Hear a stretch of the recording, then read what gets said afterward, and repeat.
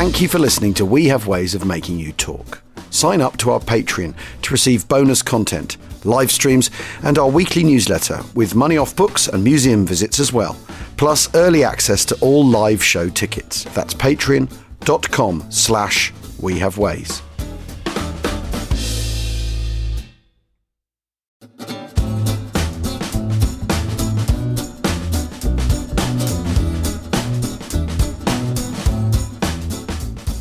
Achtung, Achtung. Welcome to We Have Ways of Making You Talk USA with me, Al Murray, John McManus and James Holland. And now, today we're going to talk about a subject that is dear to Jim's heart. Is that not right, James? Well, no, I think I've slightly overcooked how much I like Mark Clark. I don't... It's not that I really, really like him. I just feel a bit indignant on his behalf that he gets such a bad press, because I don't really understand it. And I've been studying the Italian campaign on and off for the best, more than 15 years. And I haven't really changed my opinion. And all the work I've done recently, I would say, has only improved my opinion of him. And the bottom line is there's absolutely no question that he has a massive chip on his shoulder. And the chip is basically this: that in the interwar years, he didn't really do an awful lot in terms of soldiering. He was desk-bound much of the time. I mean, he had a proven track record in the First World War, but he didn't, he wasn't going around fighting in the northwest frontier. He wasn't at Dunkirk. He wasn't in North Africa in the early days. And the fact of the matter is, when he took over Fifth Army and landed with it in September 1943 on the beaches south of Salerno, he had never, ever done anything close to that before. And he was surrounded by people who were a heck of a lot more experienced than him. And he was chippy about it. He just was. He was paranoid that someone would get... I think he felt in his heart of hearts he was up to it and that he would rise to the challenge. But I think he felt very keenly that lack of experience. I think he felt that behind people's backs, people were going, oh, who's this American who just thinks he can rock in and command armies, And that is the root of his insecurity. And that then manifested itself sometimes in arrogance and being a little bit kind of over defensive when he didn't need to be, and so on. But being a bit arrogant and being a little bit chippy sometimes and being ambitious and sometimes being a bit snappy, those are not necessarily ills of generalship. Well, so here's the sort of orthodox traditional view of Mark Clark is a guy who's vainglorious, who certainly has some level of courage. I mean, I don't think that's ever been disputed by anybody, even his great detractors. Courage in World War I, fighting in the Vosges, courage going into North Africa on the clandestine operation before Torch, courage at Salerno, but the sort of larger kind of preoccupation with gaining the glory of Rome at the expense of surrounding 10th Army, after in Operation Diadem, that he then gets consigned to this sort of secondary theater and is sort of chafing at that for the rest of his life, the Rapido disaster, all that. So those are the sort of, traditional kind of orthodox views of Clark. What's intriguing to me, Jim, is you're really pushing back against that, and not just by a cursory look at him, but by immersion in this research for a decade and a half, when you kind of walked alongside this guy and gotten to know him. So, I mean, I'm personally kind of intrigued by this. Because I don't know as much about him as you do in the sense of really studying him that closely. Come on, Jim. Come on. He missed a chance to destroy 10th Army. He went for Rome out of personal vanity. Come on, James. Come over to the dark side. Join us. Come on. I mean, is that fair, do you think? That's been the standard view. Is it fair? No, I just don't think it is. I don't think it is. I think it starts to slow down. I think one of the problems with the Italian campaign, a lot of it has been written by Brits who were junior subalterns, lieutenants, first lieutenants, second lieutenants, back in 1943-44. And who got a very, very jaundiced view of the Italian campaign. And it's much easier to blame an American than it is a British commander, and it's much easier to blame Clark than it is Alex, because Alex is British and looks suave and sophisticated and is an incredibly experienced commander and all the rest of it. And as you know, I absolutely love Alex, so I kind of get that. I think that's where a lot of it comes. I mean, I mentioned to you the other day this interesting, note in Naples 44 by Norman Lewis, which is a remarkable book. But he's a chippy wanker too. I mean, he really is, he hates all. He hates all central authority. He hates senior authority, and when he goes through Battipaglia after the Salerno battle, which is largely destroyed by naval guns and bombers and British artillery, he singles out Mark Clark to blame for the destruction of Battipaglia. It is his fault. And subsequent people are reading this. And, if you're going to write a book about the Italian campaign, you read this sort of boots on the ground kind of stuff. And that kind of prejudice starts to kind of sort of infiltrate. And particularly once it's added to other things such as the whole fall of Rome scenario, which was at the time the greatest Allied triumph that they'd had against Germany at that point in the war, on the ground, certainly. It was a monstrous victory. A huge defeat of Germany.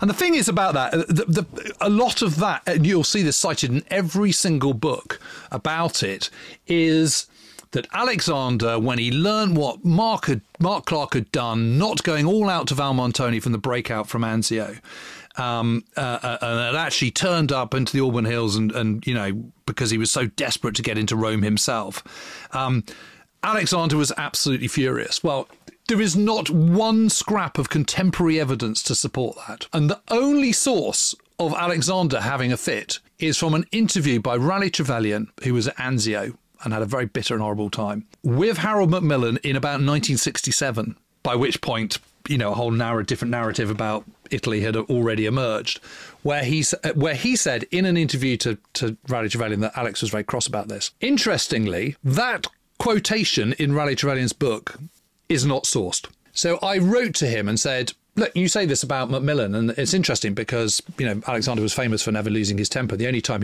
anyone ever witnessed him lose his temper was in 1917 in the Battle of Passchendaele, when one of his soldiers refused to give a wounded German prisoner some water. And apparently he lost his rag then. That's the only time anyone ever saw him lose his temper. So I said, it's incredibly out of character, and I'm just a bit surprised that you cited this without any quotation. He said, oh gosh, well, that's very remiss of me. I don't know why I didn't, but yes, it was a conversation with Harold Macmillan, But everyone else has sort of jumped on that bandwagon. Now, the thing about this incident of Rome and not going all out for Valmontone, so basically what happens is you've got Operation Shingle, which is obviously the invasion of this amphibious operation south of Rome around Anzio and Nettuno, which are these two little twin ports on the coast just about sort of 30 miles south of Rome. They were landed in January. It didn't do what it was supposed to do in January 1944, but it was a great launch pad for Operation Diadem, which is the battle plan for the fall of, for the capture of Rome in May and then subsequently in June 1944. And the idea was that the US 6th Corps, which included some British divisions in it, would at a certain moment strike out from this bridgehead and cut straight towards Highway 6, the Via Casalina, down which the German 10th Army was going to be retreating, and stop them there, because behind Valmontone, which is this tiny little town on the road and the railway, is a ridge of mountains. So there's nowhere else for them to go, because the ridge runs roughly parallel. The ridge of mountains run roughly parallel to the road. So you've got this valley, and then you've got the Orsoni Mountains and Lepini Mountains on your left-hand flank as you're looking northwards.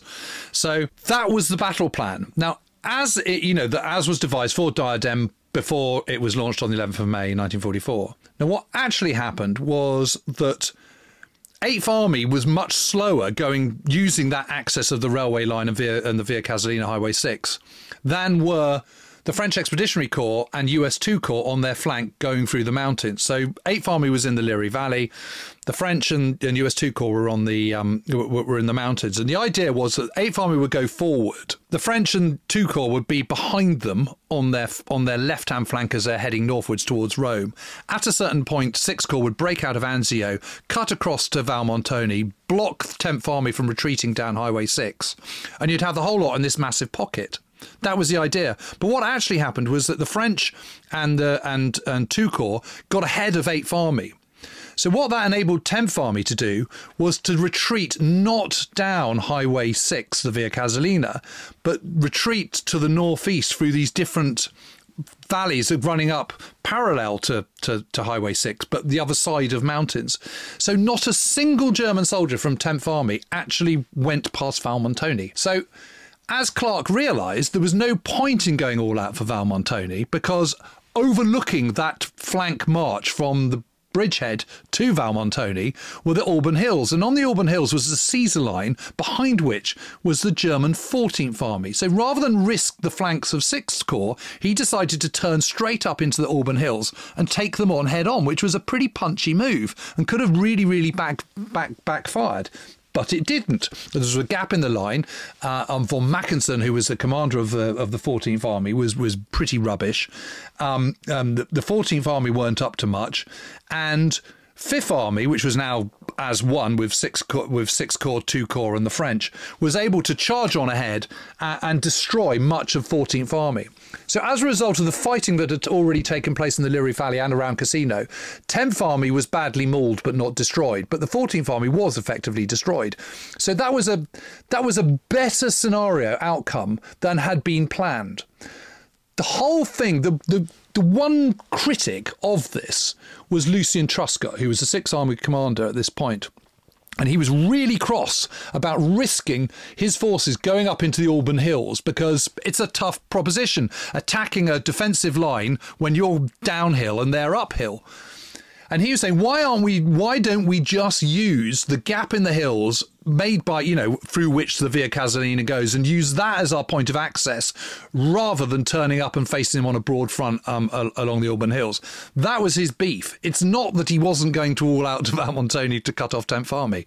So in all of this huge sort of, it's the Valmontone thing, and the letting 10th Army escape is the big accusation, but that simply doesn't add up. And if you look at all the contemporary sources of the time, whether it be Oliver Leese, who absolutely hated Clark, or John Harding's diary, or Macmillan, or literally anyone else, all they do is go, have to say, Clark's done a great job. 5th Army's done a brilliant job. Cracking effort getting into Rome there. That was an amazing thing. The other thing, a couple of things strike me about it. I know from my study of the 7th Infantry Regiment, which is part of the 3rd ID, which of course is at the spear point of Diadem. And that's one of the bloodiest battles they fight in the entire war, just to break out, especially at Cisterna. But they do get to Valmontone. I mean, they do. And they, and so they're right there at the pivot point. The other thing that really is intriguing about it, if we look at it in a sort of a broader... Combat Command B gets there, doesn't it? Well, yeah. I mean, but also some of the leading edges of the 7th Infantry Regiment, too, that have gone beyond Cisterna.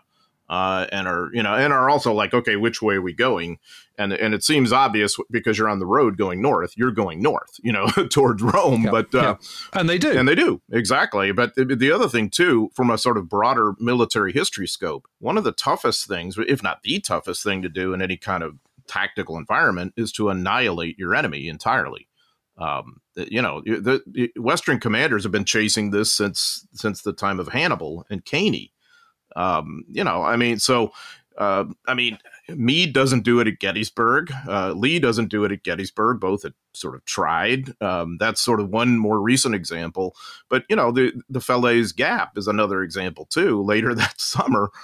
This isn't a very easy thing to do. When you're talking about the kind of terrain you've got in Italy, I think that's the other challenging factor, that it's sometimes been overlooked. So, yeah, it is intriguing to hear it's a very cogent defense here, because even if Clark really does go hell-bent for leather towards the sort of East Coast, is he really going to be able to pull this sort of annihilation mission off? I don't know. Well, he gets very lucky. He gets lucky because there's this gap in the line, which is entirely, Mackensen and his corps commanders taking their eye off the ball, and it all happens very quick. And of course, the great irony of the whole thing is it's the Texans who find this gap. And the Texans, who've had this absolutely brutal campaign from the beaches of Salerno to, the Bernhard line, the Winter line, San Pietro, all the rest of it, all the way through to the Rapido, etc., etc. They have a terrible time. And it's really interesting for me because I've been trying to find eyewitness testimonies from people who were at Salerno but also at the Rapido.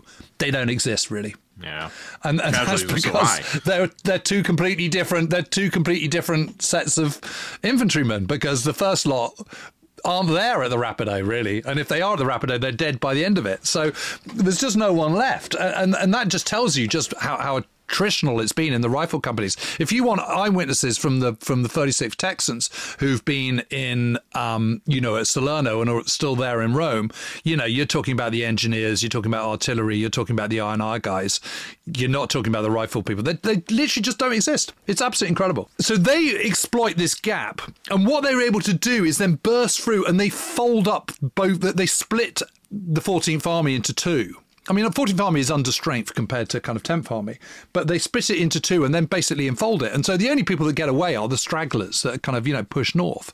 And it's very, very few troops. I mean, to all intents and purposes, at the end of that, by the time 5th Army is in Rome, 14th Army has ceased to exist as a coherent force. I mean, obviously people get away, but it wouldn't be able to fight the following Tuesday, put it that way. So it's an amazing achievement, and I just find it absolutely extraordinary that here he is being criticised for something. Now, his big thing is that this rumour went round that Mark Clark said if he saw any British troops in Rome, he'd shoot them. It's just absolute horseshit. I mean, he never said it. There's no evidence. He never said it. He never would say it, and not least because there's lots of Brits in his army. We need to take a break right now. We'll see you in a tick.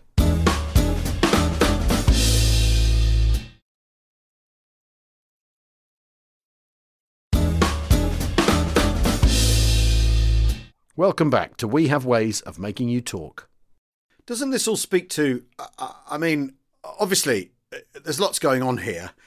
In that, with his reputation, Clark's reputation that you're having to knock down, Jim, is that it's been so sticky. It's very, very sticky. I mean, this is the received view of Mark Clark. When we tweet about this episode, say it's about Mark Clark, there will be a bunch of people in our replies, without fail, saying he was a bastard that wanted to shoot British soldiers if he saw any in Rome. He stitched up 8th Army and had an opportunity to defeat the Germans, and he just didn't take it. And I don't know. I think the fact that this is so sticky is in itself interesting. I mean, you've got a lot to do here, Jim, but also what you've described just there is the mark of great generalship. You have a plan. The plan doesn't survive contact with the enemy, doesn't work out the way you expected it to. You adapt to circumstances. The plan then evolves, and by being able to do that, you bring about a victory. I mean, that's all you can ask of your generals, isn't it? Over the years, I mean, this, James, over the years, I've gone into bat for Montgomery an awful lot. And after all, he is a much more adaptive general than he ever wants to admit. He's very fond of saying everything went according to plan. I knew exactly what I was doing, and it turned out I was white.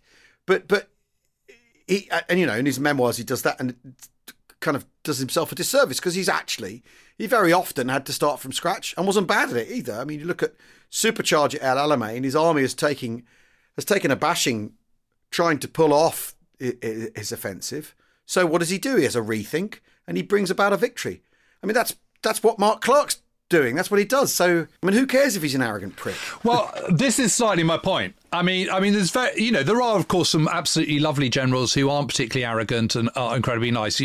Whether it's Bill Simpson, whether it's Alex. There are a few who are just really top blokes. Yes, Eichelberger, exactly. There's a few, but you can literally count them on one hand. And you certainly can't find them in Germany. And there's not many American generals like that. It's not even a point worth arguing about because it doesn't really matter. You don't really care. What you want is someone who's a winner, who's gonna be decisive, who's going to understand the strategic aims, the operational complexities and restrictions, exploit the operational opportunities to the most, but be tactically acute too. Be balanced, be aware of the constraints. Mark Clark is handed a singular honour in being commander of the first army to be created overseas outside of the United States. That's a big deal, and he knows it. It's a great honour to be commanding Fifth Army as it goes into Italy, but it's also, flip that round, it's also a massive poison chalice because Avalanche is an incredibly high risk operation, as we've discussed, and Italy is generally a very, very, very tough campaign indeed, whichever way you look at it, because the expectations are so high. The aces are all with the defender. The weather's absolutely atrocious. You're doing it at a time where, it's a bad time of the year. by the time you've got decent weather and the things are slightly in your favour, your forces are being constantly stripped back and back and back and back because you're not the priority. The Allies have got too much to do, so can't give it the focus and the attention it deserves, having committed to it. And despite all that, he comes out as a winner. And the final campaign, which is the final battles of spring 1945, is entirely his conception. OK, he's got planners, he's got staff and team with him, and he's got Al Grunter, who's very, very good as his chief of staff, etc., etc. But he is the Allied army group commander. The final campaign in Italy is his plan, and he totally annihilates the Germans. And Italy is the first place in Europe where they get total unconditional surrender of German forces. And that is a big achievement, particularly from where he's come. When Alexander gets bumped up to be Supreme Allied Commander in the Mediterranean theatre, he is asked, who do you think should be Army Group Commander? Now, Italy is, despite the huge American commitment, is a predominantly British and Duke affair. It's a multinational force, but no one's under any doubt whatsoever that certainly when it comes to the ground operations, less so the air operations, but from the ground operations point of view, this is predominantly a British show. And so there is no political reason whatsoever for Alexander to recommend an American to be the Army Group Commander. There's none whatsoever. That moment has passed. The idea that he, without a question of doubt, chooses Mark Clark. And that's because he's really good. If he's so angry at him after the whole Rome thing. Right. Yeah. So it sort of mitigates against that. Because I've always wondered the same thing. Why would Alex choose him? Right. I mean, and there's all the Sidney Matthews interviews, which you'll know of, John, which are in the US Army Heritage and Education Center. And Sidney Matthews went around sort of in the kind of 50s, late 50s and 60s, interviewing all these senior commanders. And there's a lot with Alexander. And he really bats over the Val Montoni thing in a very big way. Says Wayne did he was always known as Wayne. He said Wayne did a great job at Rome. He said, I was a bit miffed at some point. I was a bit surprised that at one point, but I went to see him and he explained it and I was very happy with that. So it's like, where is this come from? And he also he talks about command, and he says it's incredibly important when you have command that your subordinates are all people that you trust, and that people that you will get the job done, that you have total faith in their ability to do what they need to do. And I thought, gosh, isn't that interesting? Because on the back of that, he's just recommended that Mark Clark be the Army Group Commander and not McCreary and not, anyone else. Yeah, I mean... So, I kind of... And if that's coming from Alex, it's... I don't know. It's just, the criticism doesn't really add up. Alex is the person who could backbench him if he's really that angry. And unless there's major politics involved, and he doesn't quite do that. One issue that I've had with Clark is that it seems as though he kind of made his corps commanders the fall guys, both Salerno and Anzio. Salerno, I understand. I think he's dealing with a corps commander there who's out of his depth. Lucas, I think, is another guy who gets a little bit of a bad rap as this sort of timid little wilting flower. Lucas had gotten the Distinguished Service Cross. He was a very distinguished soldier. Maybe he's not the aggressive guy you want at Anzio. And it's a big upgrade to Truscott, obviously. But I also kind of wonder, I've always wondered if Clark could have had more of a hand in making Sixth Corps more aggressive once it gets ashore at Anzio. Because what's the point of this whole thing? We can't get to Rome. That's way too aggressive at that point. We're going to get nailed. But what I've always wondered about, what do you think about this, Jim? Why not get the high ground, as much high ground as you can possibly get once you get ashore? And you'll be able to dictate a lot of what happens with these German counterattacks. Totally. Well, but I think that's a mistake. I was just reading a German account literally 2 days ago, and he was saying, God, we were sent down there. He was in the 4th Fallschirmjäger Regiment, and he was sent down there, and he said there was just nothing there. There was absolutely nothing in those hills at all.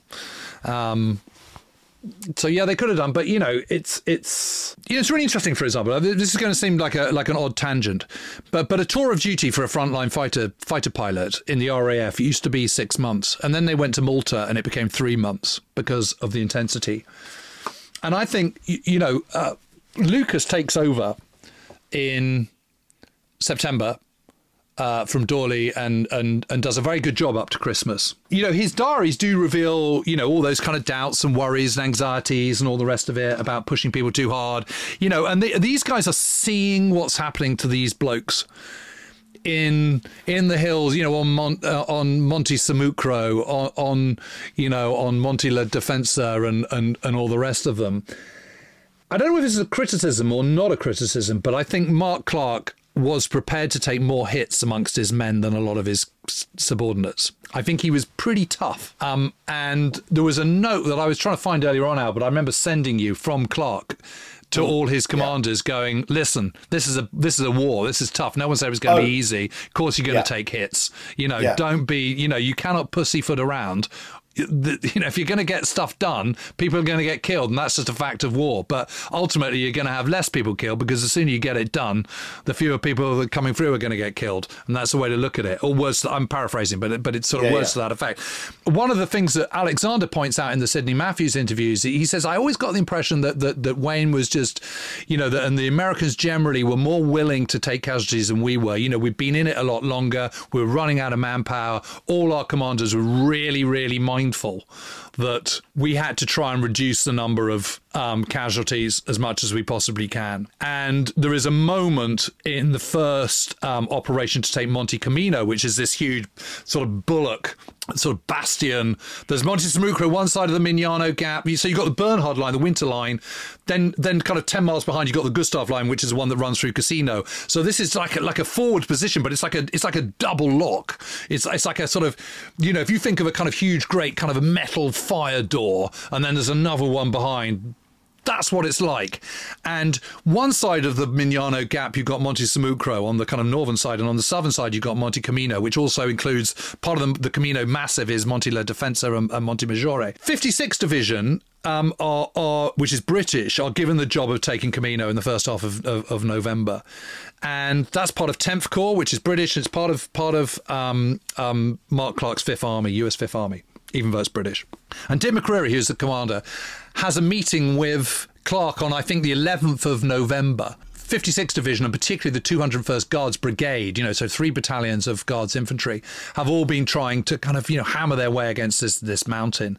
McCreary just says, I'm really sorry, they can't go on anymore. They're taking too many, they've lost too many subalterns, they've lost junior officers, platoon commanders and NCOs, and they just can't do it anymore. Only about 10 days later, Clark does a review of the 6th Grenadier Guards at Caserta, which is a few, 25 miles to the south of there. And at that time, the 6th Grenadier Guards are down to about 371 men. This is 10 days after they've come out of the line. They should be 845. And this is what you're dealing with in Italy, because in Normandy, your battalion gets hit to that length. You're out of the line and you're not back in the line for a month until you've replenished and you're back to 845. And you're constantly being upgraded. In Italy, that's not the case. So your frontline battalions, they get in, they get absolutely hammered and chewed up in a 6-day battle, get pulled out of the line. And at that stage, they're just not being replenished to the level that they should be. And that's the fate of the soldiers in Italy. But that isn't Mark Clark's fault. It's not Dick McCreary's fault either. And it's certainly not Alexander's fault. That's the fault. It's the nature of the campaign that it's been committed to without the resources required to do what they need to do. And because it's a defender's paradise. Because it's a defender's paradise, and because they haven't learned the lessons of the previous winter, which is that you go into Tunisia, you're going to be there by Christmas, and they haven't counted on the Germans defending it very doggedly, and they haven't counted on the effects of winter weather in the Mediterranean. And exactly the same thing happens the following year, but it's times 100, because they've gone into Italy assuming that the Germans aren't going to hold the line south of Rome, and they've assumed that it's going to be sunny and they're going to be in Rome by Christmas. And so when that doesn't happen, it's kind of a big black mark on everyone involved, from the line regiments, the line battalions, the rifle battalions, through to the divisional commanders, to the corps commanders, through to the army commanders. Everyone gets a black mark because it hasn't happened as everyone hopes. And I'll tell you, on the other side of that Mignano Gap and the Monte La Defensa, the 3rd ID is dying up there too in those hills at the same time. The casualty rates are beyond belief. It's still incredible to me that the 3rd Division was even, in a position to launch the Anzio invasion after the kind of attrition they take, in the fall of 1943 up in those mountains during that part of the campaign, which is just almost World War I-ish.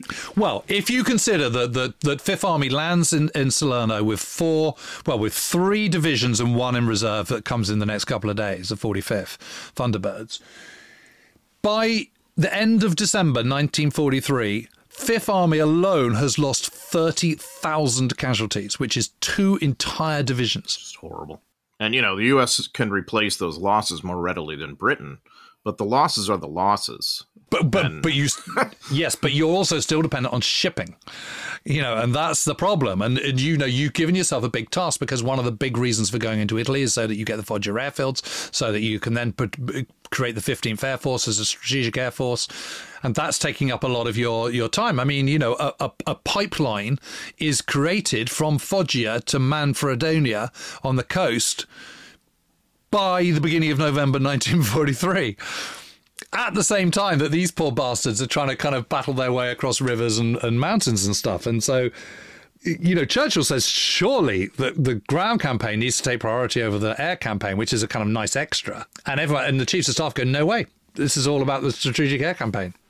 That's really bad luck on the guys on the ground, which it surely is. I mean, yeah. So do you think that the source of this animus towards Clark is this campaign, the campaign itself?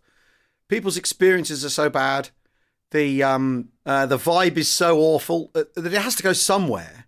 How people feel about it, how they feel about the campaign itself, what it's like to fight there, and the questions of why they're there, it has to go to him.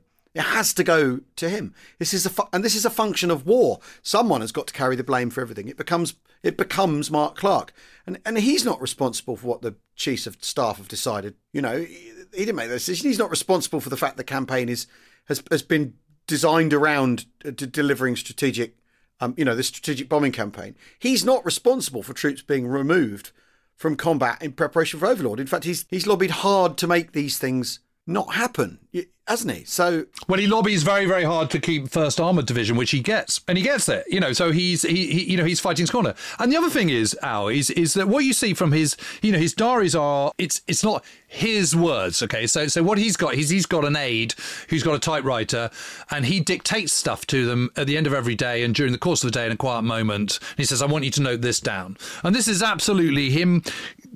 Clark is, because he's got this little bit of a chip and all the rest of it, he wants to make sure that he's got stuff down fresh on the day that he's done it, because it's an insurance blanket as much as anything. He can say, I know, on this day I did this.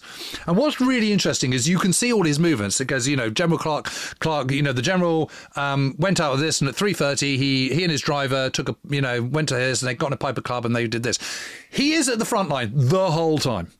I mean, literally careering around, going from meeting to meeting to meeting to meeting to meeting. The absolute height of the battle to break through the Bernhard line. He suddenly gets a call at 10 o'clock at night going, right, tomorrow morning at 8 o'clock, you need to be in Palermo. And he goes, am I allowed to stay here? And he goes, nope, just you've got to be there. And he goes, okay. And he's got to go there because the president's there, and Marshall and Harry Hopkins and everything. They're coming back from Cairo, and they're calling in and they want to see him. So he's got to drop everything, get over there. By the afternoon, he's back and he's kind of touring the front again. It's just incredible. And once you decide that you've got it in for him, you can think of all sorts of things. There's this guy called Eric Severoid, who's a pretty well-known guy, and he absolutely hates Mark Clark for I don't know why quite, but something Clark might have slighted him once. A lot of journalists have got quite big egos, and he's one of them. And he just takes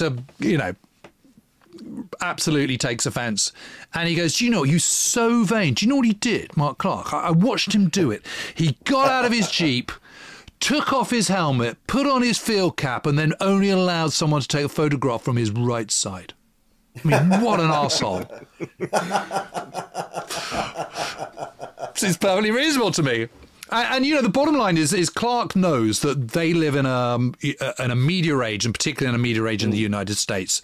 He also knows that Italy, this campaign which his army has been fighting for, which has been sweating blood, losing blood over, he feels it's worth fighting, particularly after the great victory against Rome. He wants that to be at the forefront of public opinion. So it's incredibly important that he is the figurehead around which press can coagulate, that Fifth Army gets mentioned as much as possible. Yeah, great about Eighth Army, of course, mention Eighth Army, but it's really important that Fifth Army gets its column inches in the American newspapers and on NBC and all the rest of it. And that's part of his job as an army commander. And you can say, oh, he's so vain. Well, yeah, obviously that comes into it, and he wants a bit of glory for himself. Of course he should, and frankly, he's earned it. There's nothing wrong with that. And it's very interesting because when Giles Lampson, who is Sir Miles Lampson's son, who's the British ambassador in Egypt, he gets seconded to Clark as his British liaison officer, British aide de camp. And one of the things that Lampson writes in his letters, he says, it's very weird. The Americans here are quite different from the British. They all keep scrapbooks. All the commanders, whether it be a regimental commander or a divisional commander or a corps commander or an army commander, they all keep scrapbooks of all their stuff. And he says, we all find this really bizarre. But, if that helps win the war, then who am I to complain about it? It's just a different thing. A couple of components of this, I think, that leads to this sort of hate for Mark Clark. For one, he's the face of this gargoyle that is the Italian campaign. I mean, that's sort of what Al was getting at too. I mean, he's associated with it. He's the face of it. The second thing, from an American perspective, he seems very undemocratic in a way because he just gives off this sort of whiff of sort of military self-centeredness that he wants his own glory, that he wants to be photographed. So that's why the Severide anecdote really sort of fires up a lot of Americans. It's like, you got guys dying in the hills, and this general's worried about how he's being photographed on his right side and all this. And it's the kind of thing where if the general had already established a kind of a humble man reputation like Omar Bradley, which I think is sort of overblown in my opinion, but if he has, then you let it slide. But Clark hadn't, and so he doesn't have those bona fides, and there's something about him that rubs the average American the wrong way in that sense, that he's not like a soldier of democracy. And a little example I give you, John Eisenhower, who of course is Dwight's son, and knew Mark Clark, knew him because John would spend time with Clark and his family when he was, I think, at prep school in D.C. or something like that, and so he'd known him for a long time. And he in a book that Eisenhower published with us at University of Missouri Press, in which he was like just talking about all these different military personalities whom he knew, including Clark. He told this anecdote about how in North Africa, in the wake of Friedendall crashing and burning with the whole Kasserine Pass thing, that John's father, Dwight, wanted Clark to take over Second Corps at that point. That was his first choice, not Patton. But Clark, of course, had already received command of Fifth Army, like you said, Jim. It was the first Army level headquarters stood up overseas and all this. And so when Clark's like, no, I don't really want to step down from Army command to Corps command, even though there is a crisis. And even though he and Eisenhower had been friends since West Point, that Eisenhower always looked at him a little bit differently as a kind of a self-centered person versus Patton, who took over Second Corps. That this was John Eisenhower's point of view. Yeah, and we know that happened, and Eisenhower absolutely did ask him to do it, and he didn't. But what you don't know is he said, "Well, obviously I'll do this for you, Ike, but isn't there someone else can do it? Why don't you ask Ike? Why don't you ask George first?" I mean, we don't know that it didn't come about in that way. We don't know. I mean, it's really interesting. So there's a line here. So there's a guy who is the head of the INR platoon in the 141st Regiment, which is part of the 36th Texans. And he says, in my gut, I knew that an attack against San Pietro was practically suicidal. Right. And it made me feel no better when I overheard Wyatt, who is the acting regimental commander, say after my arrival at the forward CP that he'd heard General Clark say that he wanted to give San Pietro to his wife as a birthday present. What a crock of egotistical hooey that was. Well, the interesting thing is that Clark's wife's birthday, Renee, was at the beginning of October. Right. And that's in December. So that just can't that's just absolute. So much for that. It's just rubbish. You know what? It's so similar. This is a tangent, but it's the same kind of thing. In January 1945, during the dash from Manila, there were all these people who had the impression that MacArthur was pushing forward, like, oh my God, we got to get to Manila so they can have it by the time of my birthday, like whatever it was, January 26th, I think. And so I'd always heard that. And then I looked in to see if there was any real evidence. None. I mean, just none, just like the impression people had. And it's exactly the same thing with Clark. If someone has that sort of reputation for vaingloriousness, anything can be attributed to them. So we don't want to do this crap job of going and getting San Pietro. Well, it must be General Clark with his nefarious, agenda to give it to his wife as a birthday present. No, there isn't anything. No, it's nonsense. But there's a great line from after Salerno, because the other thing is he was so scared of what was going on that he actually even thought about evacuating Salerno. I mean, how rubbish is that? I mean, presumably that's just actually quite sensible to have a sort of plan B. No, you have to come up with a provision plan. I mean, you do, and you're going in there with nowhere near enough. And so he's got a tough mission there. So he writes to Eisenhower when the crisis has passed at Salerno, and I think I sent this to you, Al. He says, this is Clark. He says, "This has been a great opportunity and privilege, and I appreciate your letting me bring my Fifth Army into action. We have made mistakes, and we have learned the hard way, but we will improve every day, and I'm sure we will not disappoint you." I mean, that's quite humble, isn't it? It sounds like it. Sure seems like it. I mean, that to me sounds exactly the same. There's no crowing there, is there? There's no one saying, "Woohoo, I'm the man, I'm the daddy." I mean, he's saying, he's acknowledging this. It is a great privilege to command an army, but also this has been a close run thing. Yeah. But that's how I'm reading that. Yeah. Put those words in Omar Bradley's mouth. They're perceived like exactly the way you say. Put those words in Mark Clark's mouth. It's like, oh, what's his agenda? But what we should quickly touch on before we cool off is the Rapido, of course, for which he is, also hugely vilified. And my big point about this is again, you need to go back to the kind of people who were there. And Fred Walker, who was the divisional commander, put in a very, very quick and robust defense of his own actions on this. I never liked it. I never thought it was a good idea. I mean, tell me a divisional commander in Italy who didn't like the idea of crossing a really fast-flowing river with Germans on the other side. Everybody raises their hands. Of course you don't. Everybody.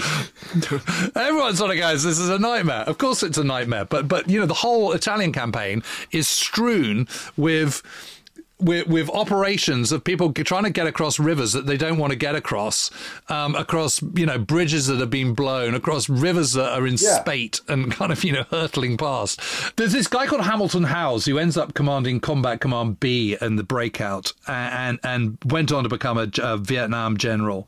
And he was commanding it's 751st Tank Battalion, something like that. And he is called, although they're from the 1st Armoured Division, they're called up to supplement the firepower of the 36th Texans before the Rapido crossing.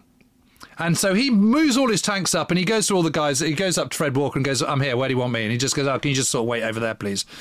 They're never called. They're never called to fire. They're never called to sports. They're never called to do anything. And he says, "We were just sat there. We were waiting to go, and this debacle was unfolding." That's not Mark Clark's fault. That's the regimental commanders and Fred Walker's fault. Yeah, I mean, it's like this is an army commander, and that's a division level fight. So it's a division problem. If you've got a problem with it, you state it very, very clearly to the general, and Mark Clark can say, "Look, mate, everyone's got a problem with going across a river. Shit happens and it's a tough fight, but just give it a go. The British have just done it across the Garigliano, which frankly is about 8 times as wide as it is here. Get on with it." And that to me sounds like a completely fair enough response. I'm giving you this, I'm giving you this, I'm giving you this. If you can't do it, you can't do it, but I'll get someone else who can. Yeah, well, and the interesting thing is, of course, after the war, in January 1946, the 36th Division Association is lobbying Congress for an investigation of that whole debacle at the Rapido River. and really with an eye toward blaming Clark, who, of course, is still on active duty as a very important general. He's going to have a lot of really important commands after the war. Most notably, he succeeds Ridgway, as commander, of even beyond Korea, the whole theater, because, Ridgway had succeeded MacArthur. MacArthur's fired.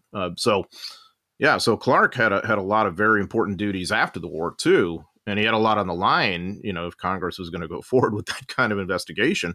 And he's the one singled out, not Walker, not even the Corps commander, who is Keyes, I think, at that point. I don't know. Second Corps commander is Jeffrey Keyes, isn't he? Or no, it's not. Yeah, it is Keyes. So they're not really blaming him. But again, who actually isn't a very impressive character, I don't think. Yeah, but isn't that just as much about Korea and what is going on there at this point? And it's best at that point, politically, to say, well, Clark wasn't really any good anyway. Clark said he was the only American commander to bring an army out of a war that they hadn't won. And he found that disappointing and upsetting in itself. So there's some can carrying. It's all part of what's going on post-war. I mean, what's going on at the Rapido is incidental, really. I think you're absolutely right. I think that is the root of it all. I think that's all added into the mix. But the other way of looking at it again is it's a bit like Clark's appointment as Army Group Commander in Italy. You're not going to take over from two other people, unless you're really good. I mean, if Clark was as bad as everyone says, why does he end up being commander in Korea? Jim, I got to say, I think you did a brilliant job going into bat for Mark Clark. I mean, I can't wait. I cannot wait for people to tweet me saying that Mark Clark was going to shoot Brits in Rome. Well, I'll have to say, for God's sake, listen to the podcast politely in our replies. He was going to shoot anyone British in Rome, and he was going to present their scalp to Rennie for her birthday, whenever that was going to happen. Yeah. I think he was a pretty complete general, actually. And I think the other thing, I think he's representative of a lot of Americans, the American army generally, that they learn incredibly quickly. Of course, he makes mistakes, but the mistakes. I think the other thing is, I think the one of the big mistakes that's hurled at him is his, he didn't want to have a big barrage before Salerno. I don't think that made any difference whatsoever, if I'm brutally honest. I think that's a total red herring, because he certainly brings in the guns very quickly afterwards, and the landings are successful. So I don't think that's really an issue, to be perfectly honest. You can see that in my understanding of what a general should do, does he regularly communicate with his corps commanders and divisional commanders? Absolutely. Is he very visual at the front and go and visit lots of men? Yes. Does he make bold and tough decisions? Absolutely he does. Does he stand by them? Yes. Does he hold his hand up when mistakes are made? Absolutely. Is he still there at the end of the war? Yes. Is his position elevated? Yes. Well, there we go, ladies and gentlemen. All power to Mark Clark. James Holland rings the bell on the subject. Thank you all so much for listening. We'll see you again very soon. Cheerio. Cheerio.